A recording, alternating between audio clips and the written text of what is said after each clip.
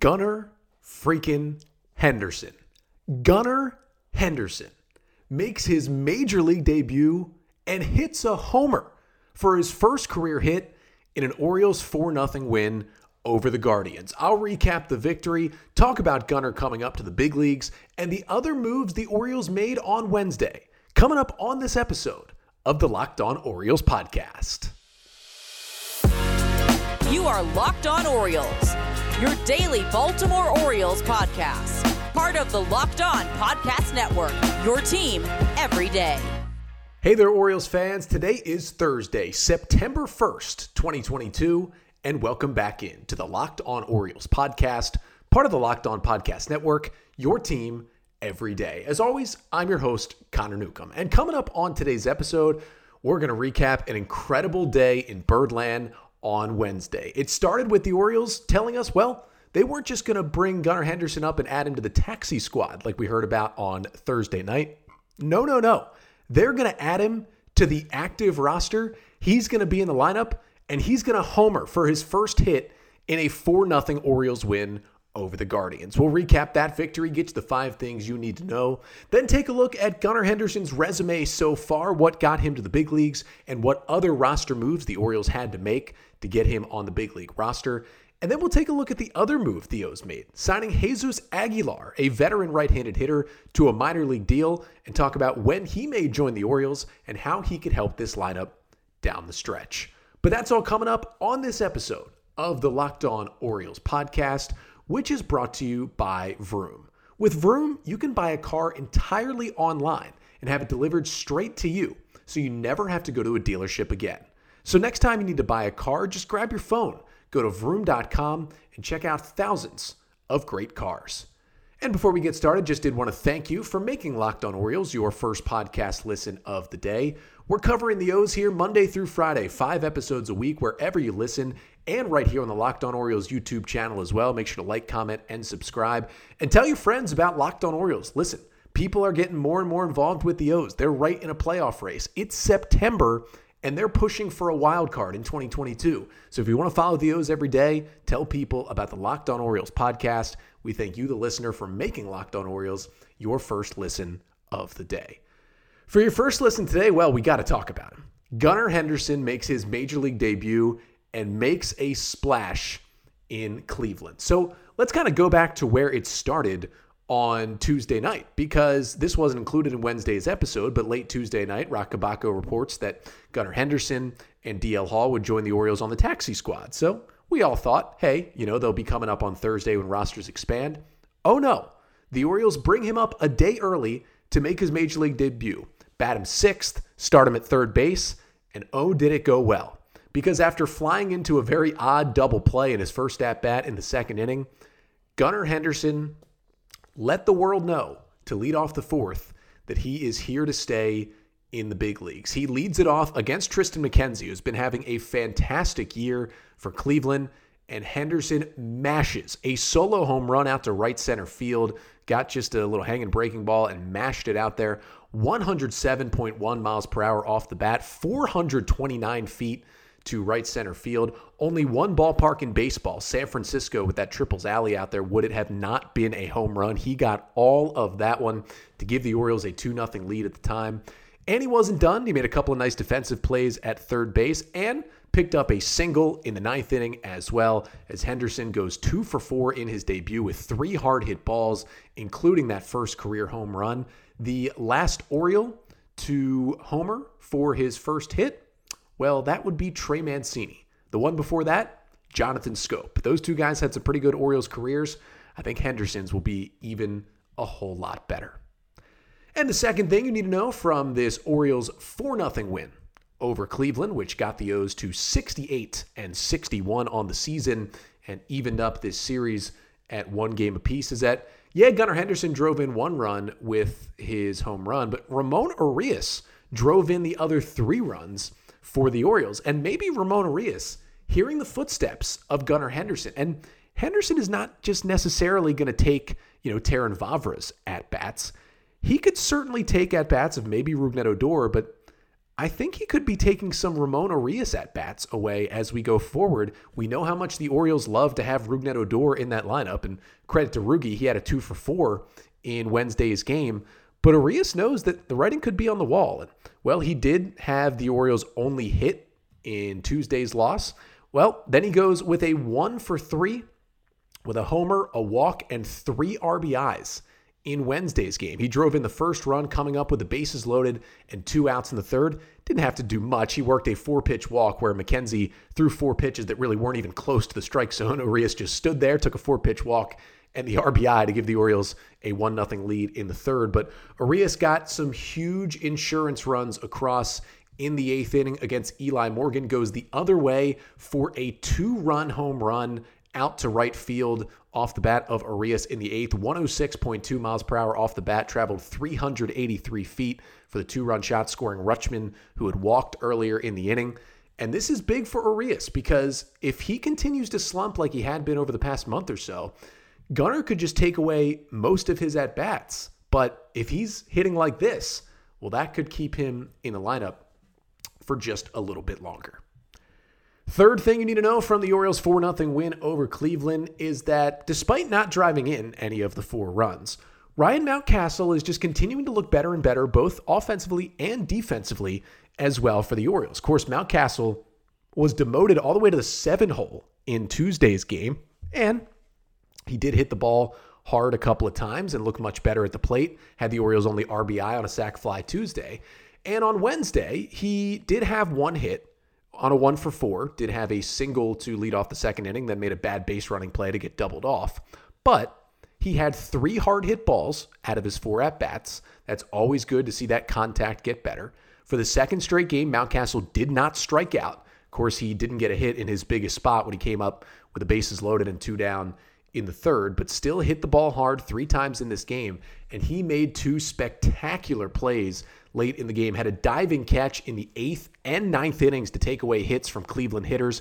He's been just so improved defensively at first base this year. He's turned himself into, really, if you look at the numbers, he's been a top 10 defensive first baseman in baseball this year, and he was easily a bottom 5 defensive first baseman last year. So that's been a huge jump. The bat is starting to come back around. They moved him back up to 5th in the order Wednesday night, and hopefully the O's can rely on him as we get into September.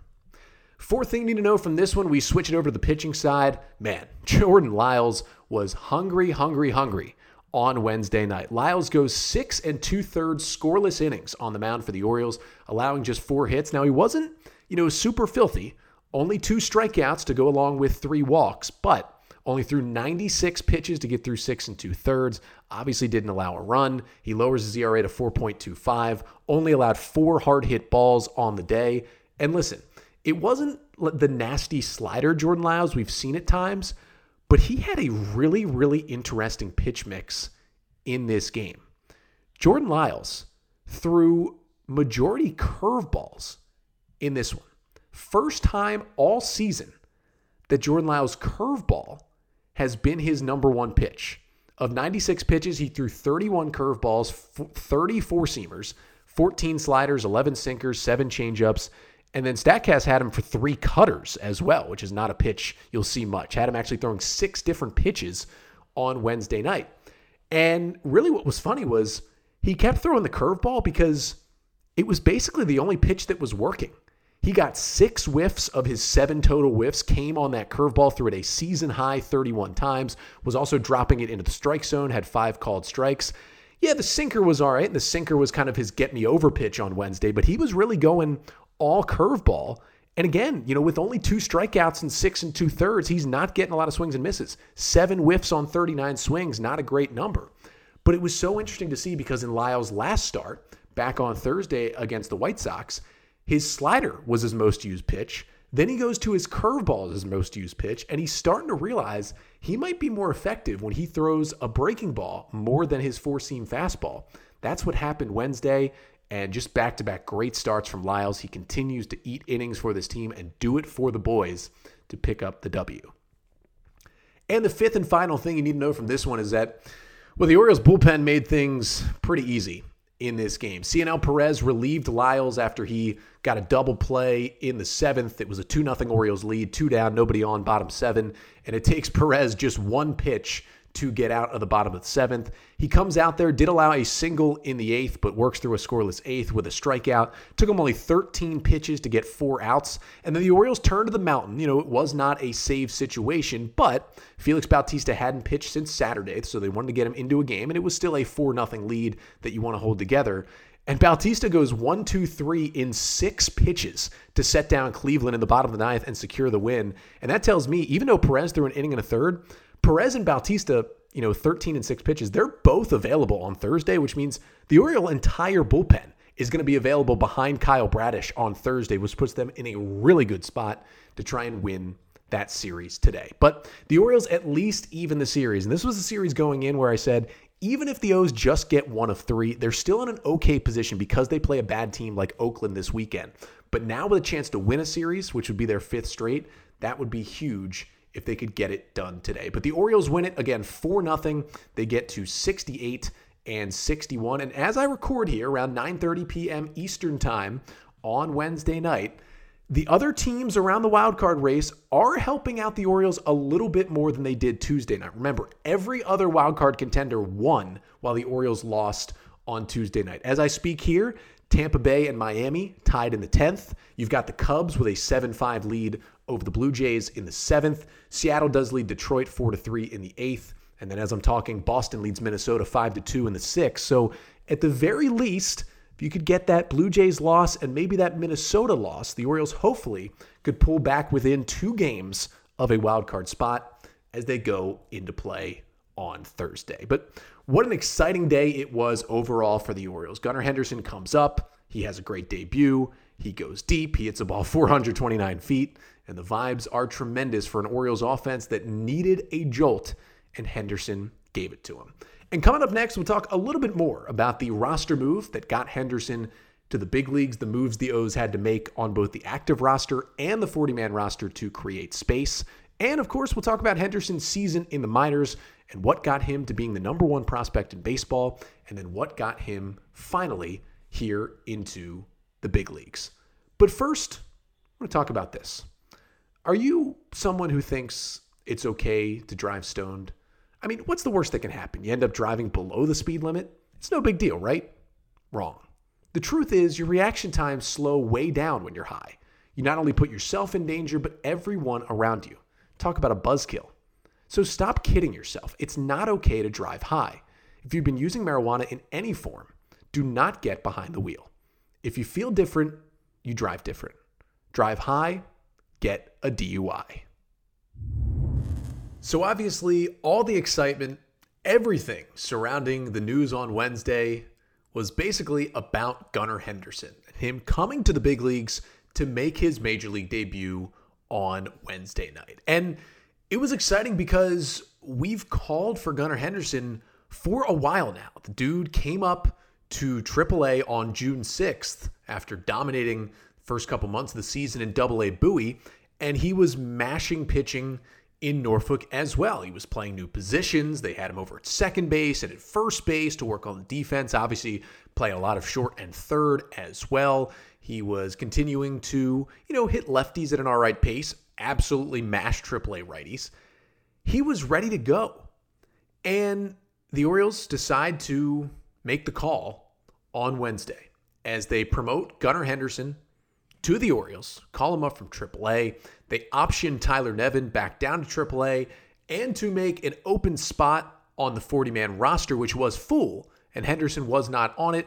They DFA'd the right-handed pitcher Denyi Reyes, who has been in AAA with the Tides for the last couple of months. Now, first of all, in terms of the roster stuff, we first heard actually on Tuesday night that Henderson, along with DL Hall, were traveling to Cleveland to meet the Orioles. Now, Roch Kubatko of MASN reported that Henderson and Hall were both coming onto the Orioles taxi squad, and they would come to Cleveland. Now, what everyone, including myself, assumed that meant was that the Orioles would be on the taxi squad, they would be with the team for Wednesday's game, they would not be activated, and then Henderson and Hall would be the 2 players activated on Thursday, of course today, that's September 1st, when rosters expanded from 26 to 28 players, and they would just be the 2 extra players without the O's having to make a roster move. Now, there was some confusion, including with myself, about, could Henderson be on the postseason roster if he was added to the 40-man after September 1st? Now,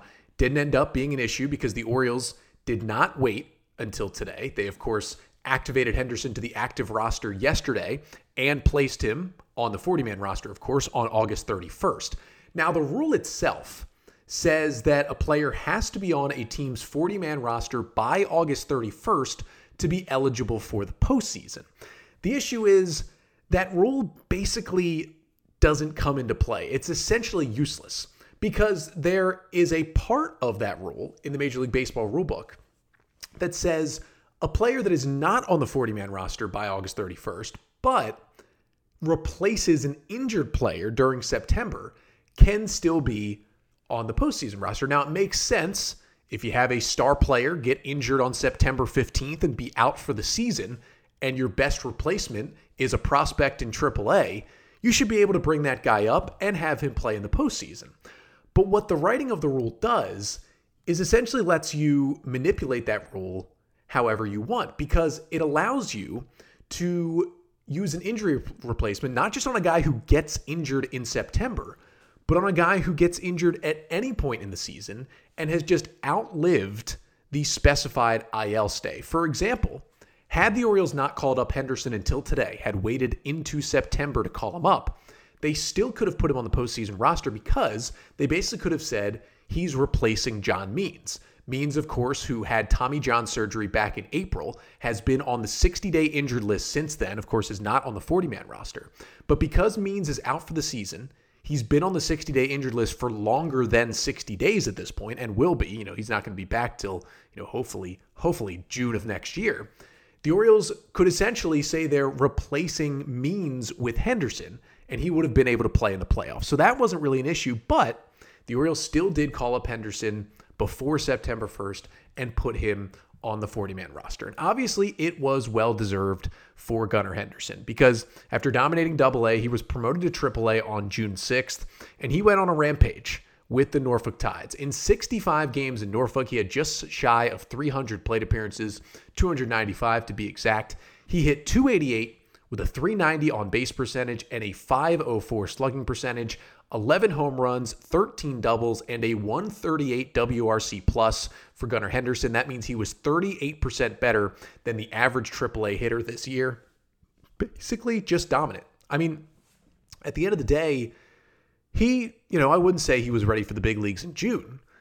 I wouldn't say he was ready for the big leagues in July, but once we got into August and he had 2 really, really good months of AAA baseball under his belt and the Orioles offense was starting to kind of slide the other direction, especially after they traded Trey Mancini at the deadline, you could have made a good argument pretty much all of August that Henderson should have been here. Mike Elias waits until the last day and calls him up. Now, in terms of the other stats, he played all 4 infield positions, third base, shortstop, second base, and first base. Now, obviously, mostly played short and third, but the Orioles got him some time at second and first in his last couple of weeks at Norfolk just to get him ready and versatile for the major leagues. He's probably not going to unseat Jorge Mateo at shortstop, and of course, Henderson played third base on Wednesday night, but there's an opening at second, and Henderson showed he could play that position. Also, there's really wasn't, at least for a while, a backup first baseman for Ryan Mountcastle after the Orioles traded Mancini. They were getting Terrin Vavra some reps there, Adley Rutschman some reps there, Anthony Santander some reps there, but now you have Henderson in that mix as well. In terms of the other stats, though, 10 for 11 stealing bases in AAA. You can show a little speed.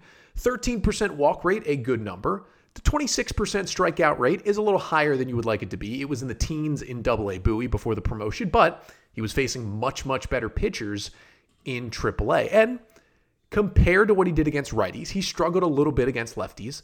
A 711 OPS against left-handers versus a 1,043 OPS against righties, just crushed righties. And if you combine AA and AAA, he had 19 home runs this year. 17 of the 19 homers did come against right-handed pitching. Now he's facing, obviously, a lot more righties than he's facing lefties, but still, he's better against righties. But most left-handed power hitters are much better against righties. And at the end of the day for Henderson, He came up in June. He had a 177 WRC plus in AAA in June, just mashed. 119 WRC plus in July and a 121 WRC plus in August. I mean, he was at least 19% better than the field every month in AAA. And he was in a little 2 for 21 slump at the end of his time at AAA until his last two games. Sunday, he has a 3-hit game, and then his last AAA game was Tuesday night in Norfolk, also had a 3-hit game. So 6 hits over his last 2 AAA games, and he comes to the big leagues. Now, for Henderson, again, he was in the lineup against a right-hander on Wednesday night in Tristan McKenzie playing third base. He might play a little shortstop if they want to give Jorge Mateo a day off, but generally he'll be playing a lot of third, and I would think he'll DH some, and he'll play a little second base as well defensively for the Orioles. And just get ready. He's not going to be in the lineup every day, especially against lefties. He will sit from time to time. Now, I'm really hoping, unless he gets mired in an awful slump, he's in the lineup pretty much every time the Orioles face a right-hander. But if they face a lefty, don't be surprised to see him sitting. Now, Rougned Odor's numbers this year generally have been split down the middle. At times, he's been a little better against lefties. So you could see Odor at second with Urias at third, Mateo at short against lefties. And then you'll probably see if Jesus Aguilar is activated, who the Orioles signed to a minor league deal on Wednesday. We'll talk about him in a second.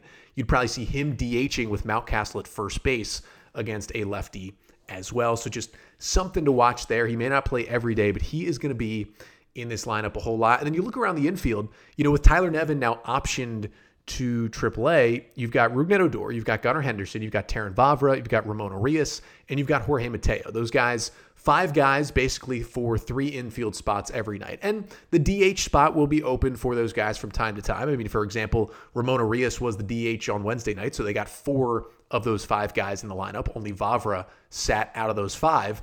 But sometimes Santander will DH or Aguilar or some of these other guys, and it's going to be a little tough. Or even on Sundays when Adley Rutschman DHs, it's going to be tough to get all these guys in the lineup.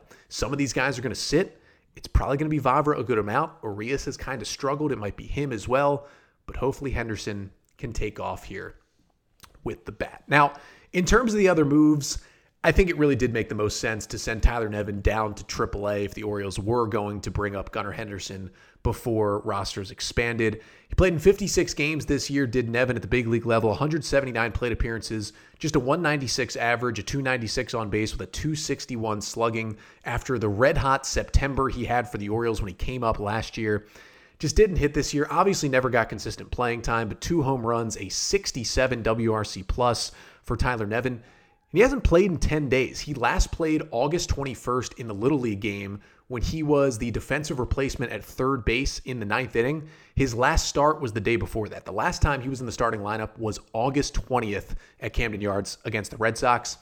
Tyler Nevin had 1 hit in the month of August. Now, granted, he didn't have that many at-bats, but he had 1 hit. His last hit in the big leagues came on August 3rd.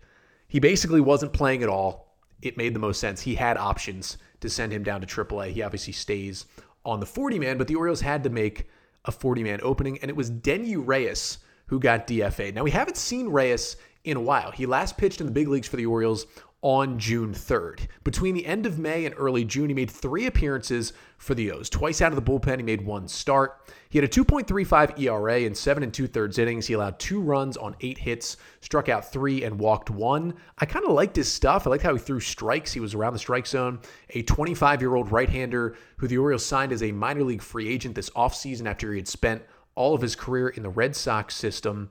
But he did not have good numbers at AAA. 12 appearances, 7 starts for the Norfolk Tides. Reyes had a 7.50 ERA. In 42 innings in AAA this year, he allowed 60 hits. And while he did strike out 41 and walk just 7, he did allow 10 home runs in those 12 AAA appearances. He threw a lot of strikes, just couldn't avoid the hits when he was in the strike zone.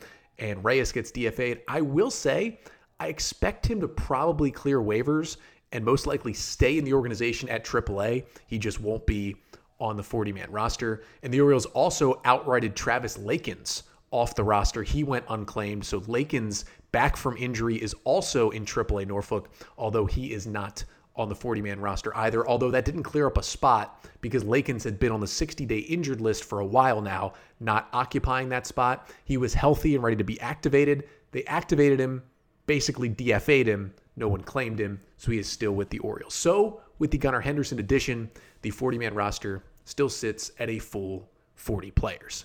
But the O's may have to make another move on that 40-man because on Wednesday, not only did they call up Henderson, but they signed Jesus Aguilar to a minor league deal and added him to the taxi squad, which tells me he might be the extra player added when rosters expand today. So coming up next, we'll talk about Aguilar, his season with the Marlins, why he was released, and how he could fit in to the Orioles roster moving forward.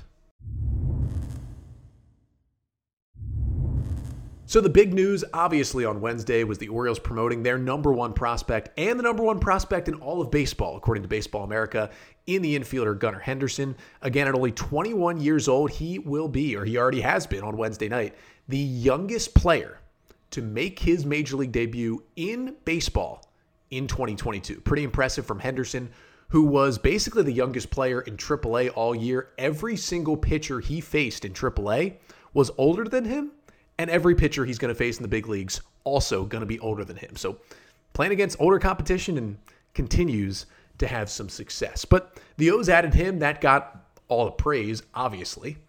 But the Orioles added another interesting piece on Wednesday, and that is Jesus Aguilar, who the Orioles signed to a minor league deal on Wednesday. Now, Aguilar was DFA'd and then released by the Miami Marlins last week after basically he had just had some really bad struggles in the second half. They were trying to get some younger players, some at-bats on a team that is still kind of in its rebuild, and they just decided to cut him free and hope that he would sign on with a contending team, which is what happened. Aguilar, 32-year-old, who basically doesn't really play the field. I mean, he'll play some okay first base, but he's basically a first base / DH at this point. And the right-handed hitter was actually added to the taxi squad by the Orioles on Wednesday, right after they signed him. That means he was in Cleveland with the Orioles Wednesday night. Now, he wasn't on the active roster, but what that tells me is that, the O's have pretty much told us at this point, with him being on the taxi squad, DL Hall will be the pitcher added today when rosters expand. But it looks like there's a good chance Jesus Aguilar will be the hitter added to the Orioles active roster when they expand to 28 players here on Thursday. Now, the O's will have to DFA another player off the 40-man roster when that happens because it's currently full. They have to add Aguilar.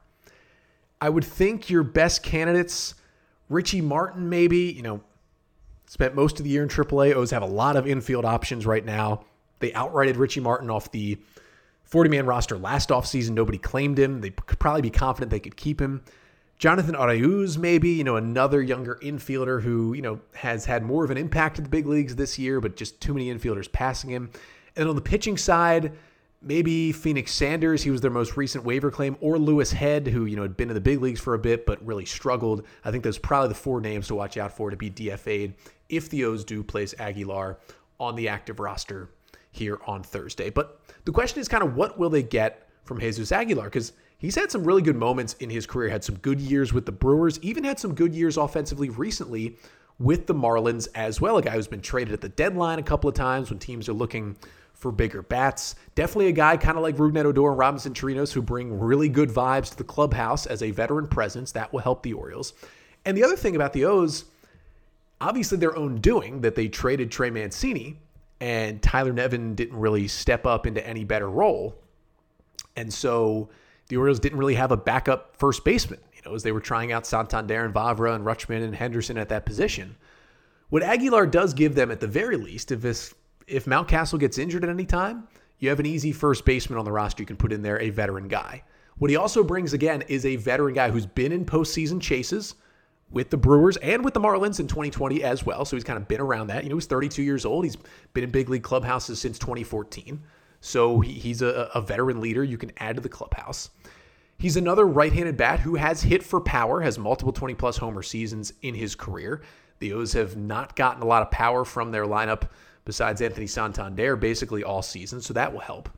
And, of course, with the struggles that Ryan Mountcastle is going through right now, maybe if he needs a day off or two, you can kind of easily stick Aguilar in there at first base, hit him 6th or 7th, and kind of feel good about that spot in the lineup. However, the reason why Jesus Aguilar was a free agent is because he is having his worst offensive season of his career, specifically since the All-Star break. He had basically been putrid at the plate for the Marlins, and that's why they released him.